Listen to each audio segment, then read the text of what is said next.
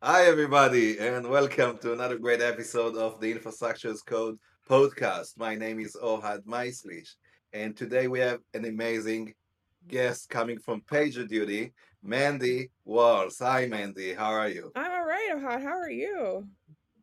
I'm doing well. Actually, today the recording is done on January 10th, which is a very, very happy day for the open source community.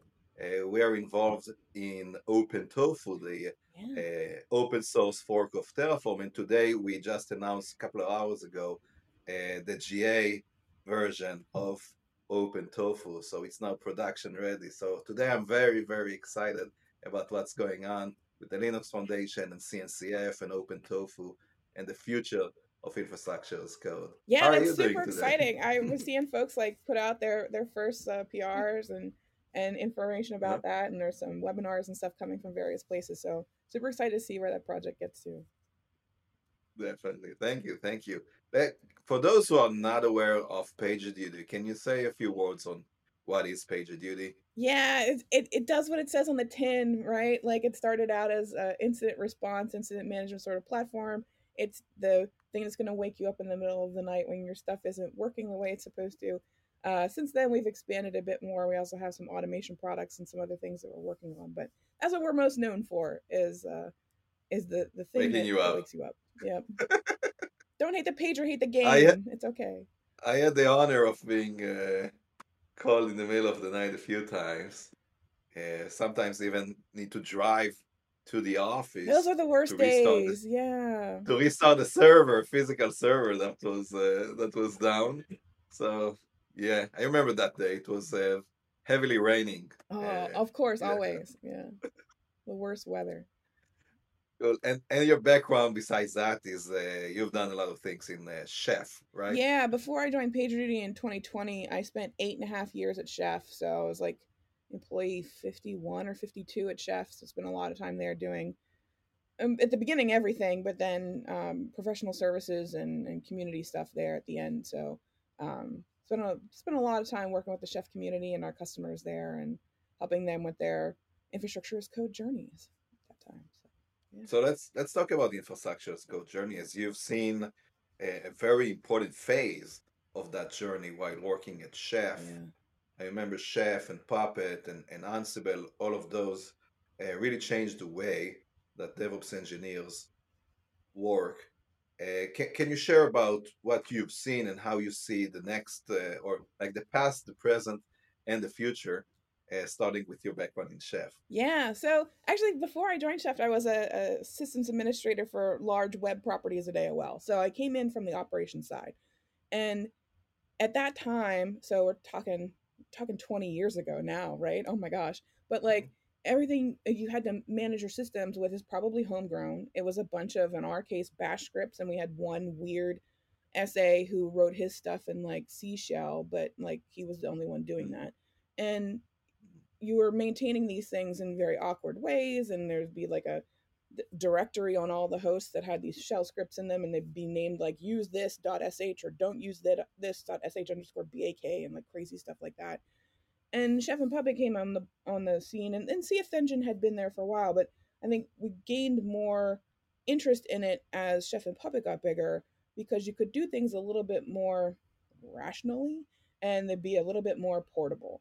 You had more of a common language rather than my bash scripts and your bash scripts, and they're trying to work together.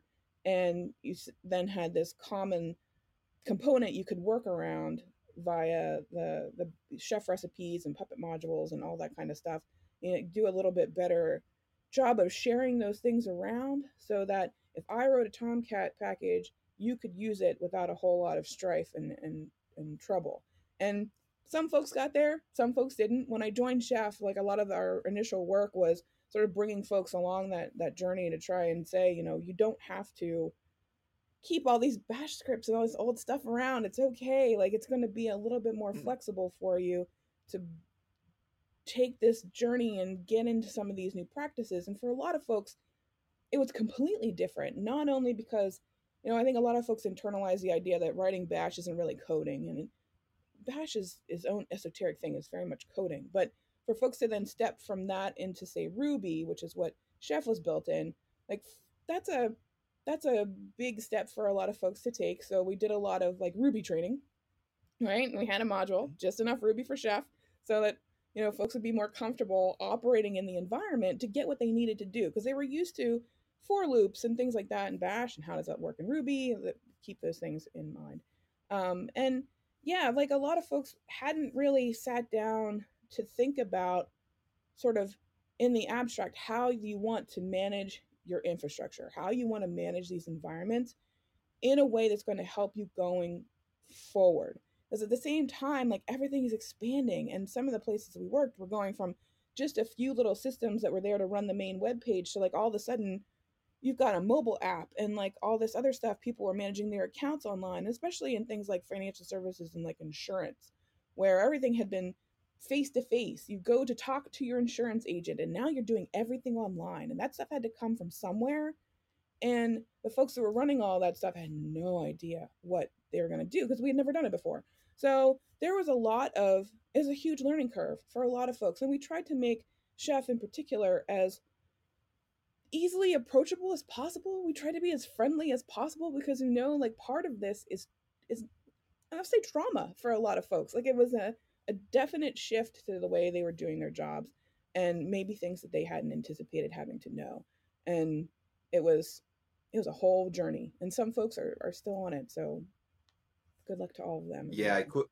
I couldn't agree more. I think the journey is to become more and more uh, a developer, Mm-hmm. or the balance between doing programming and operations. You Yes. know, I remember back then, 24 years ago, if I may say, I remember you have those that only know how to click a button Mm-hmm. or to put the cables in the router and the switches and things like that. Then they started doing bash scripts and PowerShell and VB scripts and whatever you can find in different platforms, and they became more and more professional in Yeah. programming.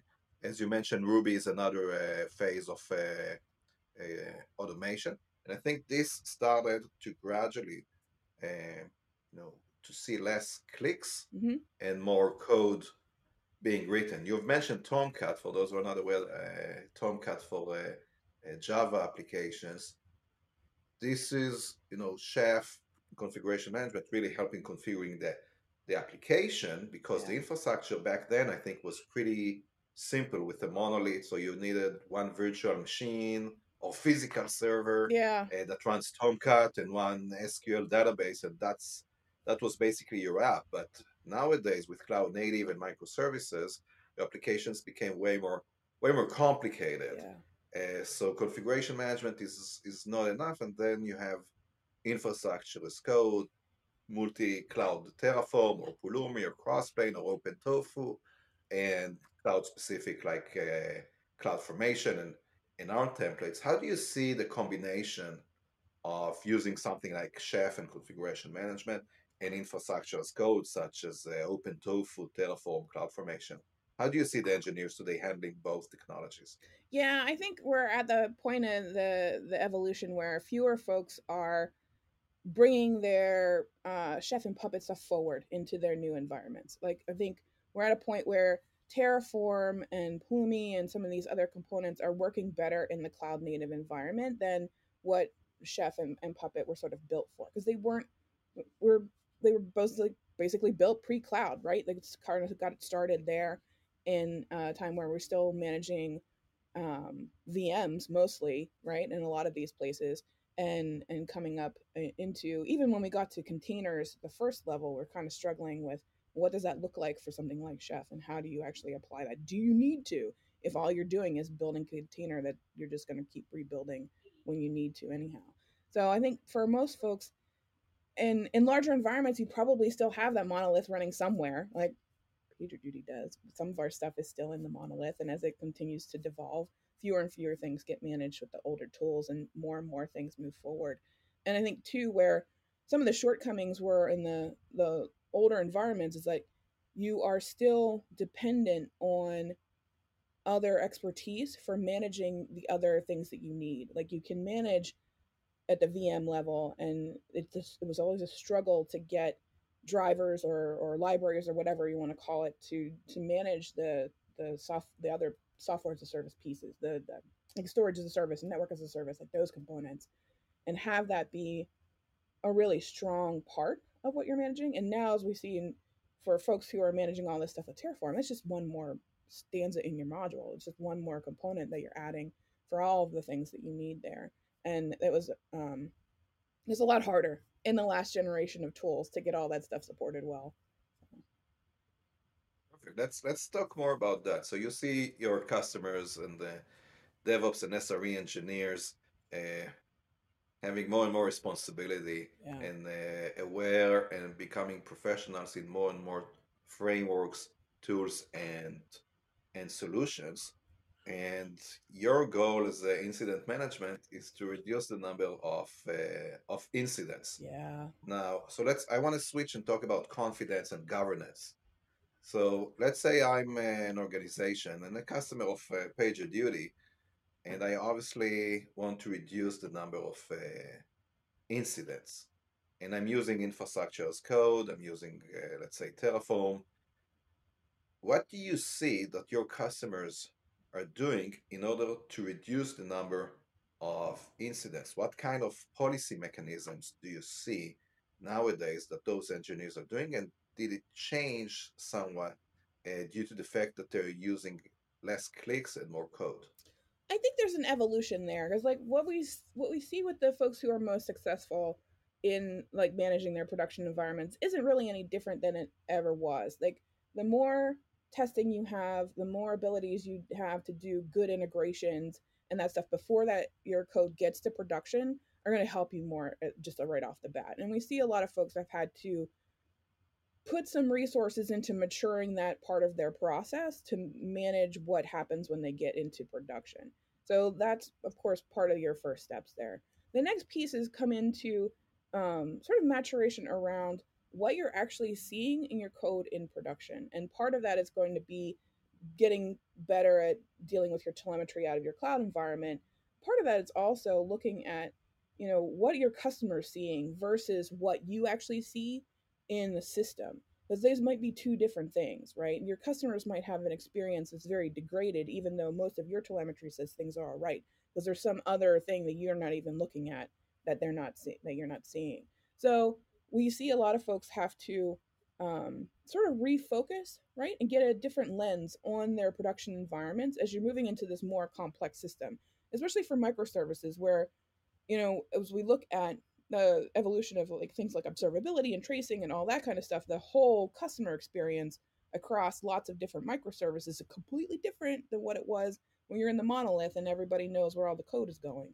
And so having sort of better telemetry across all of your resources is a place where we find folks are starting to they start out with a struggle, right? Like what do I need to know out of these components because you haven't had to monitor them in the past. So yeah, that we see folks like start out with a lot more alerts than they need and then pick out the ones that actually impact the customer and say, oh, this one is what we need, this is the one that's going to tell us if there's a problem here. Yeah, so yeah, eventually whatever you do, you're gonna have those incidents and you can They handle always those happen, that's true. manually. It always happens. You can handle those manually, or you can have a more efficient, automated process Yep. about reducing the mean time to recover, the MTTR, and other important metrics to your eventually your customers. That's the most important thing to think about. Uh, we want to talk more about automation and how PagerDuty is doing around that, or maybe this is related to Rundeck. I think it's a company you acquired as PagerDuty. What do you think about automation and incidents? Yeah, this is where lots of exciting work is going on. Like you said, we PagerDuty acquired Rundeck in late 2020, and for folks who have been in like the sort of DevOps SRE space for a while, maybe you've heard of Rundeck. They've been around for years as an independent project, but it's an automation platform that allows you to sort of export, delegate. Kinds of jobs to other people. So my cloud engineers can give my application engineers access to things that they wouldn't necessarily have access to, would know how to run. So you can automate all kinds of stuff in the Rundeck platform, and we've been taking advantage of that on the PagerDuty side, because like you say, like there is lots of opportunity when you know what an incident is, you know what an alert looks like, and it appears a lot. Like there's less and less need to have a human being involved in that. So we took a look at some of our alerts a couple of years ago and like, okay, well, look, some significant amount of them are page a human and then they're resolved in under 5 minutes, and that's not deep, like what's going on, deep troubleshooting, that kind of, it's like somebody either knows what's going on there and can fix it, or they're ignoring it. So if they know what's going on there and they can fix it, that should be automated. You should never have that human being involved in that at all. You are wasting their time. So we're You're wasting their time, and you're also uh, you know adding risks absolutely, because they could do to something your wrong own when they're in there. processes. Yeah, totally. Mhm. So, like you say, to reduce those risks, reduce the likelihood of a mistake or something being mistyped, or you put the command in the wrong window, or any of those other things that human beings tend to do when they're under stress. I've never done any of those. Never accidentally done something as root that you shouldn't have, or anything like that. Um, to minimize all of those things, you want more automation. I'm embarrassed in some of the things I've done in the past, but We all have, man, that's right? another topic. We all have. So yeah, you want automation there to make sure that you don't put your 3 a.m. human brain in front of an alert that really could just be done by some code there. So yeah, We talk about automation and less manual clicks, and it feels like it goes beyond just infrastructure and managing your AWS or Azure. yeah, I think PagerDuty, as an example, like many other SaaS vendors, uh, have their own Terraform provider in order to manage, configure, and use basically your solution in a different approach compared to the classic approach of yeah. just clicking a button. Can you share about how your users are actually using your product? Yeah, what we've seen with our biggest accounts is that you see the sort of separation of duties that you see in other places that are sort of embracing sort of platform engineering, SRE mindsets, where you've got some folks who are going deep on those infrastructure components, whether it's your cloud and the other things you're dependent on, your monitoring, your metrics, all that stuff. And they are sort of independent of your application engineers who are writing application code. And like looking at the number of modules and stuff that are currently available in Terraform is astounding. Like there's just so many things in there that you wouldn't have necessarily thought about when Terraform was first launched. That, oh, that's, you could totally, but if you've got an API in front of it, you can manage it with Terraform. So that's our approach to it. We have an API for our there's a REST API for the components in your PagerDuty account, your schedules, your people, your teams, all that stuff. And then that has a Terraform provider in front of it. And our biggest accounts, when they've got hundreds of teams and thousands of services and all this stuff going on, you don't want to manage any of that by hand. Like that is just an enormous job of trying to put all that It stuff doesn't together. scale. It does not scale. It doesn't. Absolutely does not scale. And even trying to build your own stuff against our API, that's a lot of resources to put together too. And then to think about dedicating that same work to n number of other SaaS components you might have in your environment, it's like you need two or three whole teams to do that. So Terraform provides us, fortunately, with like a lingua franca across all of the sort of secondary SaaS components in your that are still, I still think of them as infrastructure. Like it's not the CPUs and the network that your applications are running on, but Your production. they're It's still your part of the production. production It's part of your environment. And so yeah. approaching all of them with the same tooling, right? Your same screwdriver that you work on everything else with, has really helped some of our largest customers keep all of their stuff, working well in PagerDuty. So yeah, we have a full time developer who maintains that for us now. So super important. This is the Infrastructure as Code podcast, but my day job is CEO of NF0. I usually don't mention much about NF0 in this podcast, but I just want to say, our one-liner is really related to what you just said. NF0 is managing infrastructure as code at scale with confidence. So that's pretty much what you've just Yeah. described. on how your customers are using infrastructure in the organizations. Super interesting, your background from chef and PagerDuty and working with infrastructure folks and their ongoing challenges uh, and new technologies that they need to learn Yeah. and unlock the full potential of what's going on there is fascinating. Mandi, thank you so much for joining us today. It's been a true pleasure, and thank you everybody for listening to another episode of the Infrastructure as Code podcast. Have a great day, everybody. Bye bye. Thank you.